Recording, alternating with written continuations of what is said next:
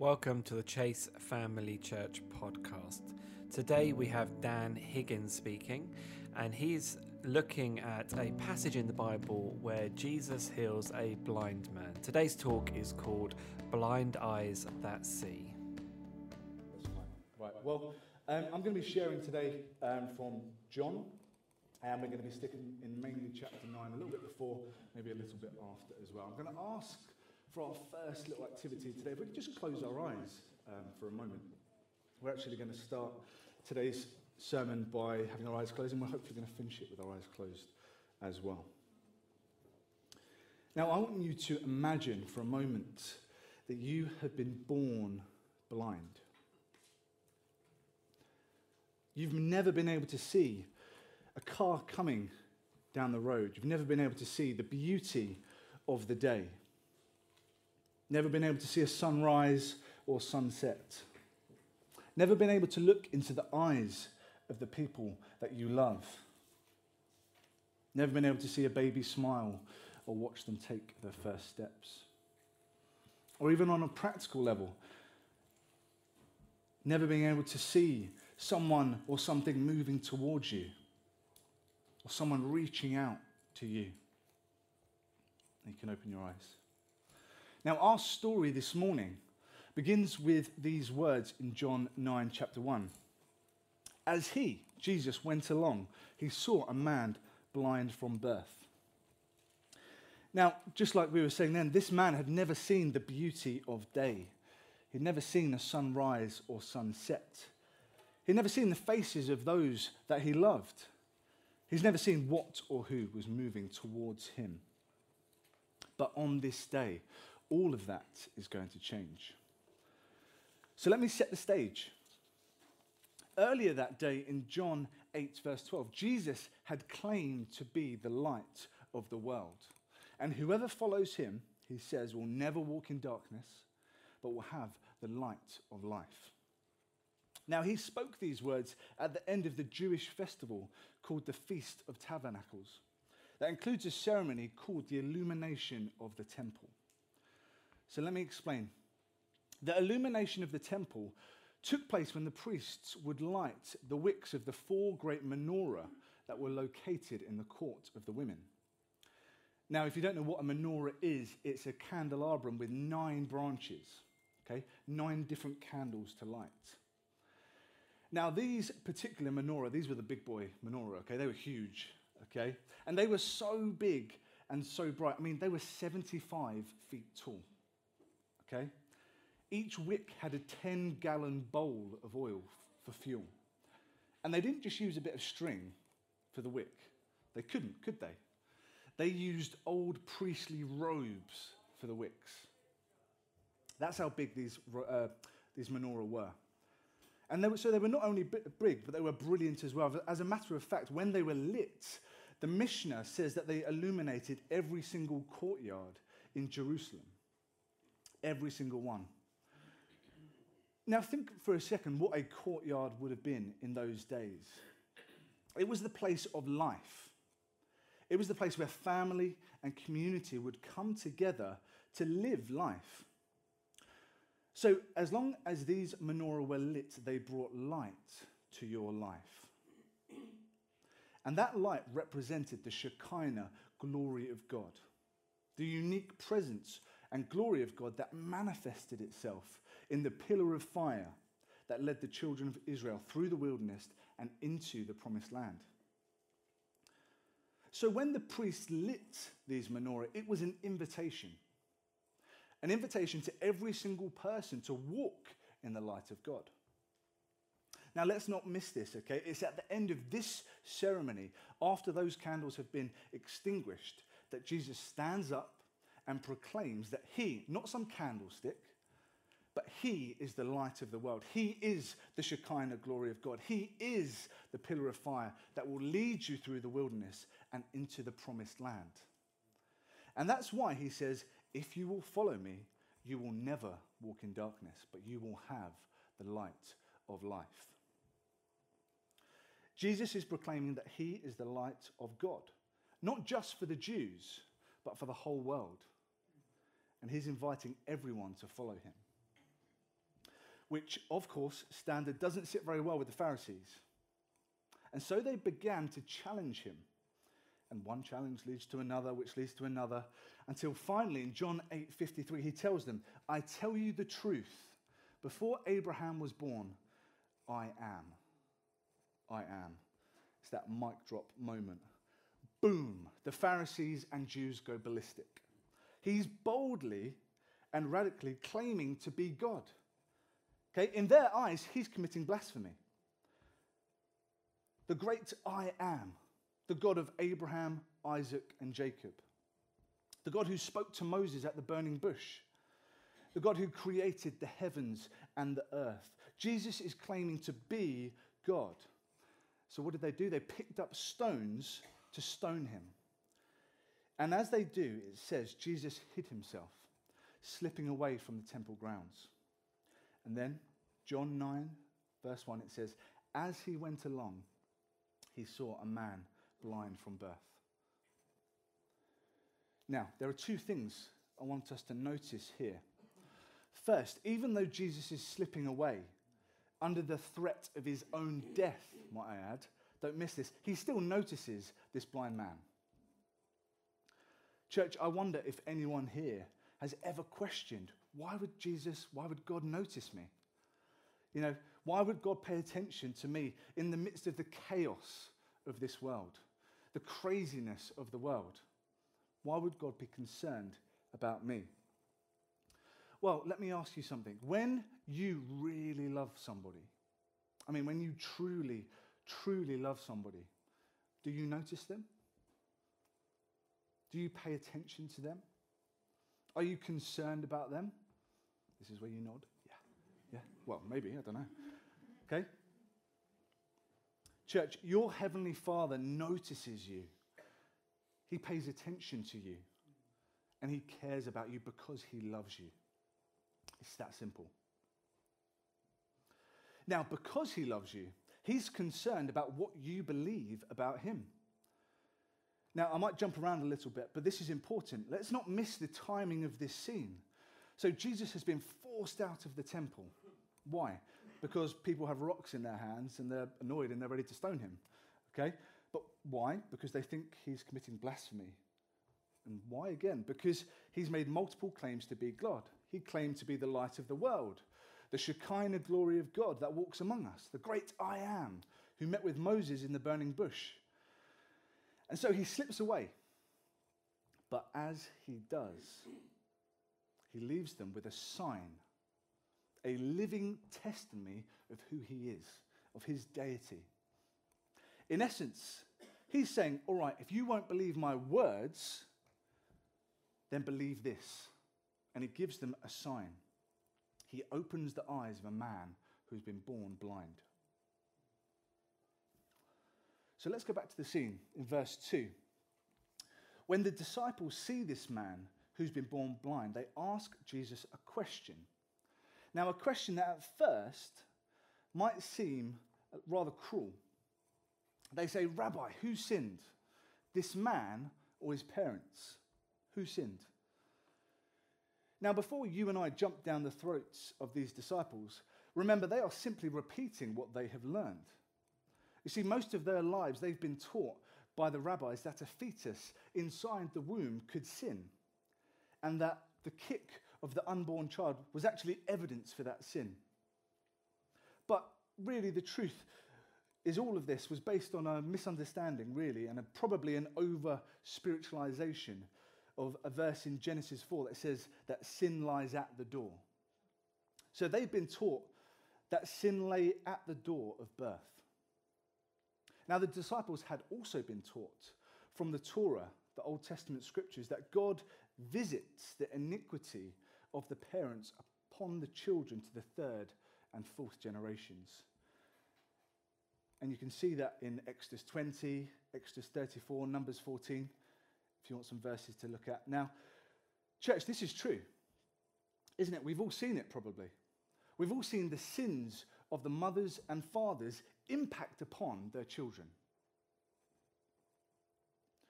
Every day in the world we live in right now, Babies are born with defects or drug addictions because their parents have abused drugs, sex, or alcohol. And every day children suffer because of physical or emotional or sexual or relational abuse or dysfunction, because their parents have inflicted it on them. And so every day the iniquities or the consequences of parental sins are visited upon their children, are impacting on their children. But hear this morning, and hear it well. That does not mean that your child or mine or any child out there will ever be punished by God for things that we've done. Now, there may be consequences that they'll suffer, but they will not be punished by God for your sin or mine. Why is that? Because each of us is accountable for our own sin. God does not punish our kids or children for things that we've done. And, I thank God for that. Now, as the disciples pause and look at this blind man, I think what bothers me most about their reaction when I was reading this is that they seem to see him not primarily as a person in need, okay, someone who needs love, care, compassion, but they see him as kind of like a case study, a theological riddle maybe, or a theological object lesson. How many times have we seen these American hospital dramas where the doctor rushes in to the room with his intern sort of rushing behind him? And the interns go up, they pick up the charts, they look at the numbers and the graphs, okay, make these assumptions maybe. And it takes the experienced doctor to come in and see the patient as that human being who needs that care and compassion. Church, Jesus did not see this man as some sort of theological riddle. No, he saw him as a man who needed compassion, a person with feelings and hurts and brokenness and bruises on the inside. And deeper than that, he saw him with a spiritual blindness, needing spiritual illumination through faith in Jesus Christ. Which explains why, in verse 3, Jesus gives the disciples this answer. He says, neither this man nor his parents sinned, but this happened so that the work of God might be displayed in his life. Talk about a thankless job. Think about this for a second. Some of us want to sing for God's glory. Some of us want to teach for God's glory. Some of us want to serve for God's glory. But how many of us want to be blind for God's glory? How many of us want to suffer for God's glory? Now, don't miss this. This is very important. Jesus doesn't say God brought this man's suffering upon him. No. He says it happened. In other words, he's saying God has allowed this man's suffering, but he didn't create it. Now, I think this is so important. Don't miss it. God does not bring our suffering upon us, but hear this. I think there's an economy to God. Okay? God doesn't want to waste anything, even our suffering. So while God doesn't bring our suffering upon us, he does use our suffering for his glory and for our transformation. I bet if I asked for testimonies in here, how many times when we go through the hardest times in life do we see the biggest amount of growth? Sometimes those things happen in life that get us down. But when we turn to God and we work through it with him, we grow the most. Right, back to our scene. So Jesus is looking at this man and speaking to his disciples. He says, God has allowed this to happen so that the work of God might be displayed in his life. So how? How is the work of God going to be displayed? Verse 5, Jesus says, while I am in the world, I am the light of the world. I am the Shekinah glory of God that illuminates the lives of people. And verse 6, having said this, he spat on the ground. he made some mud, some healing salve maybe, healing lotion we might call it. Now, what is the root word of salvation? It's salve, really. Salvation is God's healing salve, his healing lotion. And so Jesus spits on the ground, makes this healing salve, and he puts it on the eyes of this man. But that healing salve, that healing lotion, like salvation, isn't going to be activated until this man takes a step of faith. His healing is not going to be activated until he takes a step of faith. So Jesus tells him, he says, go activate your healing by washing in the pool of Siloam. Now, we're never told why Jesus put mud on this man's eyes, and we're never told why he sends him to the pool of Siloam. But if you and I are willing to do a little biblical investigation, put our Sherlock Holmes hats on, turn over a few historical rocks, then I think we'll be able to uncover some probable causes. First, it's important to start with what we know. And we know that this man was born blind. He was born blind. Therefore, if Jesus is going to give him sight, this is not a case of simply restoring his sight, because you can't restore what's never been. So if Jesus is going to give this man sight, then he has to create it. He has to create it. Now, what did God use when he first created man? Genesis 2:7. God formed man from what? Yeah, from the dust, from the dirt of the earth. So how do we actually form and shape dirt? Well, dirt's dry, isn't it? So we have to add water. Well, in this case, Jesus added the holiest of all water. It's not very COVID safe, but don't worry, it's Jesus. Okay? Water from his own mouth, the very mouth of God. And he rubbed this wonder-working salve that he had created into this man's eyes. Now, while we're thinking about this, remember that Jesus he never did miracles like in a vacuum on their own. Okay? He always did miracles to communicate a deeper truth about himself. And that's why John calls miracles signs. Signs that point to Christ's deity, to who he was. So when he gives this blind man sight, Jesus does it as a sign, as a living testimony to who he is. He is the light of the world, and those who follow him will never walk in darkness. And he is the great I am, the creator of the heavens and the earth, and just as he created Adam out of the dust of the earth, he is now going to create sight in the eyes of this man. Now, I believe there's a reason as well for sending this blind man to the pool of Siloam. And that reason has to do with the Feast of Tabernacles again. Only this time it doesn't have to do with the illumination of the temple, those big candlesticks. It has to do with the water ceremony. You see, every day for 7 days, the priest would take an empty golden pitcher from the temple, and he would make a solemn trip to the Gihon Springs, the pool of Siloam. And while he made this trip, the choir would sing from Isaiah 12:3 over and over again. With joy you will draw water from the wells of salvation.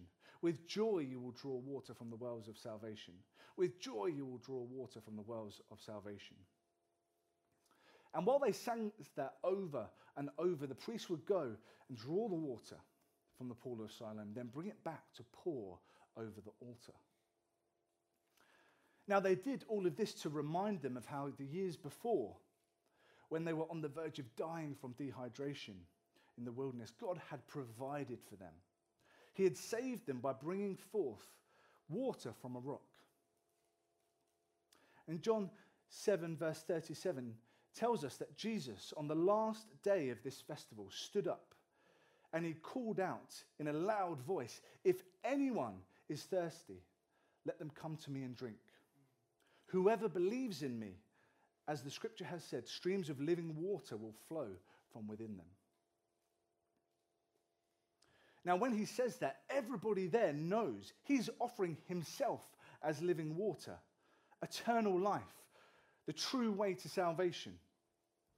So I believe that when Jesus sends this man to the pool of Siloam, to the pool that speaks of God's salvation, I believe he's sending him there to remind him that he needs more than just physical sight.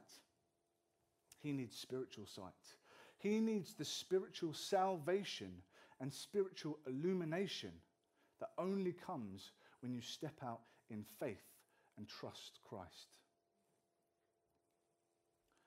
So the question is, will he do it? Will he step out in faith and trust Christ? Well, verse 7 says he does. He does. He steps out in faith and trusts Christ, and as a result, he comes home healed. He's seeing light for the very first time. He's seeing trees and skies, people and animals for the very first time.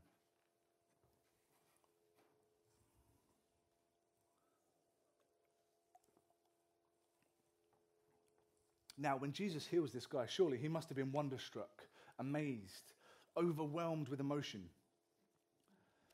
Okay, and while he's still caught up in all of this euphoria, he goes home. And what do his neighbors do? Okay, the people he's grown up with.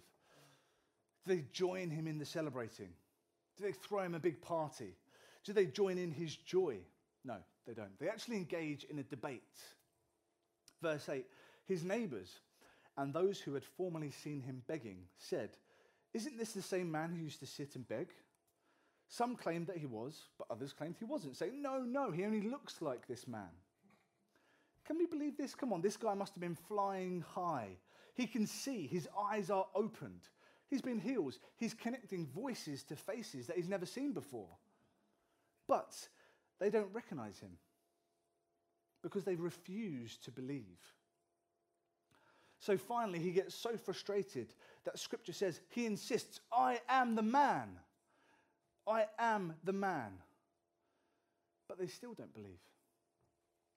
Instead, they say, "Well, if you are, then tell us how. How were your eyes opened? Come on, tell us. How were your eyes opened?" Verse 11, he says, the man they called Jesus made some mud. The man they called Jesus took the elements of creation and put it on my eyes. He told me to go to the pool of Siloam, the pool of salvation, and wash. And wash I did, and when I did, I could see. Oh, really? So where is this man, they ask? I don't know. Can you believe this? You know, these people have watched this man trip and grope and feel his way through life since he was a little child. And finally he gets his sight, and all they want to do is debate because they don't want to believe. They don't want to. Verse 13, they brought him, or they marched him down maybe to the Pharisees, and evidently after a brief explanation, the Pharisees turn to this man and say, "How did you receive your sight?" And then in his very straightforward fashion, I love this, verse 15, he says, "He put mud on my eyes, and I washed, and now I see." So, is there applause? Can you see the celebration? Is there even a recognition of God's hand and power among these religious so-called leaders? No. Evidently, Jesus had forgotten to consult their little man-made book of healing. Verse 16, some of the Pharisees said, "This man is not of God." Why? For he does not keep the Sabbath. Now, church, God's Sabbath law, the only Sabbath law that God commands us to keep, was to remember the Sabbath and to keep it holy. And that's it. That's the law. In other words, on the Sabbath, put your work aside and focus on God and seek God's peace. So let's be clear, Jesus did not break this law. He doesn't break God's law. However, the Pharisees over time had piled up law upon law upon law upon God's law. And quite frankly, some of them were just absurd. For example, on the Sabbath, if your sandals had nails in them to hold them together, then you couldn't wear them because carrying nails was considered work. On the Sabbath, you couldn't cut your fingernails or toenails or your hair or even trim your beard like my mum would want me to do, because it was considered work. Now, if you wanted to be a good follower, you couldn't even make clay, because mixing water and dirt was considered construction work. And you couldn't heal unless it was a matter of life and death. So when the Pharisees heard clay and they heard the healing of a blind man, they declared, "This man is not from God, for he does not keep the Sabbath." But others asked, "How can a sinner do such miraculous signs?" And since they were divided, they went back to the blind man and said, "What have you to say about him? After all, it was your eyes he opened." And once again, this former blind man responds simply and directly. He says, "He's a prophet. He's a prophet." Now, a more controversial answer he could not have given in that moment. Verse 22 says that the Jews had already decided that whoever acknowledges Jesus as the Christ would be excommunicated, kicked out of the synagogue, shut off from the people, and treated as if you were dead. And that's exactly what happened. As soon as this guy declares Jesus is a prophet, as soon as he declares the truth, they had all the evidence they needed to kick him out. And verse 34 says that's what they did. They kicked him out of the synagogue, put him out on the streets without family or friends. Talk about a day. Think about this. This guy went from being blind to being healed, from being healed to being questioned, from being questioned to being cast out of the synagogue, which means he has no religious leaders, he's got no neighbours, no mum or dad, no brothers or sisters. He doesn't have anybody that wants to stay connected with the synagogue and the rest of the community, which means he has no one. He's an outcast. Maybe this morning you've felt like an outcast. Maybe, like this blind man, you took a stand for Christ and people rejected you. Or maybe, for whatever reason, you feel like your life is crumbling around you. Maybe your family or friends are rejecting you. If you've ever felt rejected, cast out, alone, know this: Jesus understands. And he will not leave you that way.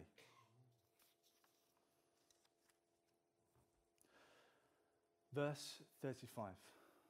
When Jesus heard that they had thrown this man out, and when he found him, when who finds him? When Jesus finds him. Don't miss this. This guy doesn't go looking for Jesus. Jesus goes looking for him. He's the light of the world, the great I am, the creator of the heavens and the earth. And he goes looking for this guy, and he searches, and he searches, and he searches until he finds him. And when he does, Jesus, who knows that this guy's still spiritually blind, he asks one more question. He says, "Do you believe? Do you believe in the Son of Man?" In the Greek, these words, "do you believe," are emphatic. Do you believe? Do you put your trust in the Son of Man? Which is a title for the Messiah. Do you believe? And he says, "Who is he, sir? Tell me that I might believe." And Jesus replies in verse 37, "You have now seen him. In fact, he is the one speaking with you." And with that, this man's spiritual eyes were opened wide, and he calls Jesus Lord. Lord. In verse 11, this blind man calls Jesus the man. In verse 17, he calls him a prophet. In verse 33, he calls him a man from God. But now in verse 38, with his spiritual eyes wide open, this man calls Jesus Lord. Lord. See, Lord is the word that the Jews used in the synagogue for God. You see, they couldn't speak the name of God, so they used the word Lord as a replacement. So this blind man finally comes to realize that Jesus, the one who loves him, the one who healed him, and this one who sought him out, is Lord. He is Lord. So this man says, Lord, I believe. I believe. And then he falls to his face and he worships him. Let me ask you something. Why do people all around the world worship Jesus? Why do they pour their hearts out and lives to him? Why do they give their first and foremost to his kingdom? Why do they declare him Lord and Saviour? Why do they do that? Because when he opens your eyes and you see him for who he really is, when you experience his love and grace and his healing, when your hearts are filled and your life is transformed, you can't help yourself. You can't help yourself. Other people may not want to believe it. They might doubt. But he is more than a man. He is more than a prophet. He is more than a man from God.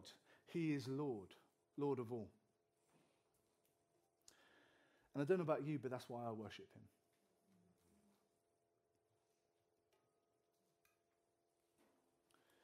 As I start to wrap up this morning, I'm going to ask that the band come up and just twinkle behind me. Don't know what to call it, you know. You know what I mean. I believe that Jesus sees us all, each one of us in here this morning, and I believe we're here for a reason. Jesus sees our blindness and brokenness, yet he doesn't blame us for it, nor does he blame our parents. Instead, he simply says this morning that this has happened. Your blindness and brokenness has happened. It has happened that the work of God might be displayed in your life and mine.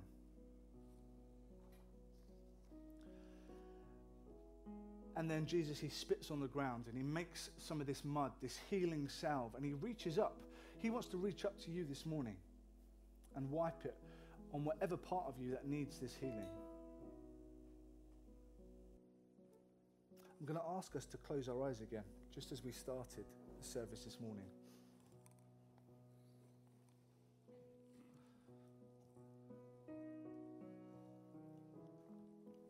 Now the cameras are going to be on me and no one else. I want you to just take a moment to reflect. Is there an area of your life where you feel broken? Maybe you feel a crack inside. Maybe it's small. Or maybe it's an absolute chasm that feels like there can never be healing. Jesus wants to tell you this morning that there can be healing.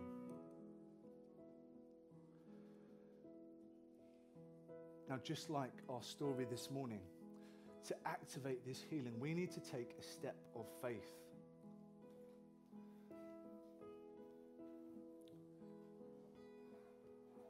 Now, with all eyes closed and the cameras on me or elsewhere, if you feel this morning that you've got something you want God to work on, whether it's physical, spiritual, or emotional, I'm going to ask you to stand.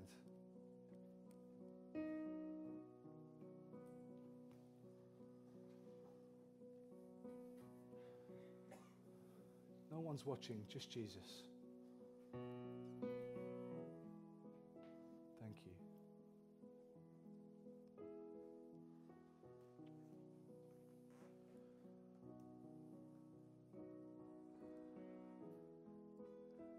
I'm going to pray.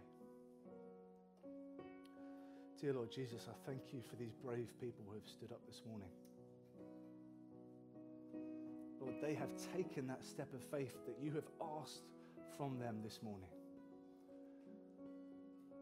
And they are stepping towards you right now. Lord, I ask that you would work in their life. Lord, whatever area it is they feel a crack in or a chasm, whatever is going on, whether it is friends or family, whether it is emotional, spiritual, or physical, Lord, I ask right now that you would release your Holy Spirit into their lives, Lord Jesus. That you would come down now to meet with them afresh, Lord Jesus. Lord, only you can work in this way, Lord Jesus. You are the Lord of all in our lives. And right now, Lord Jesus, we are stepping towards you, Lord. We ask that you would spiritually illuminate yourself right now to us. That you would open our eyes if we need them, Lord God. That you would heal our heart if we need it. I ask that you would bless these people now. Fill them with your Holy Spirit, Lord Jesus. Lord, bring a healing that only you can bring, Lord Jesus. It says in the Bible, by your stripes we are healed, Lord God. Lord, and we claim that all right now for these people standing up.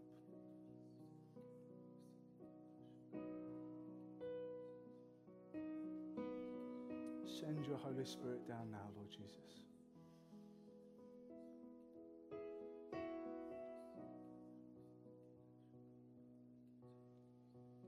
Let these people receive it, Lord God, afresh today.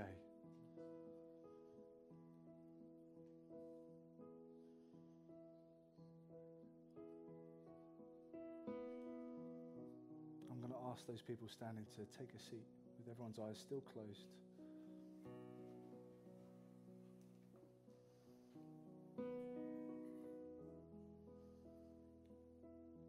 Lord, we thank you for the works you can do in our lives. Lord, we thank you that you want to meet us one-on-one. Lord, we thank you that when we are lost, you come and search and search and search until you find us, Lord Jesus. And it doesn't matter how big the crack or how small the crack is in our lives, that you want to heal us, Lord Jesus. Lord, we love you, Lord God.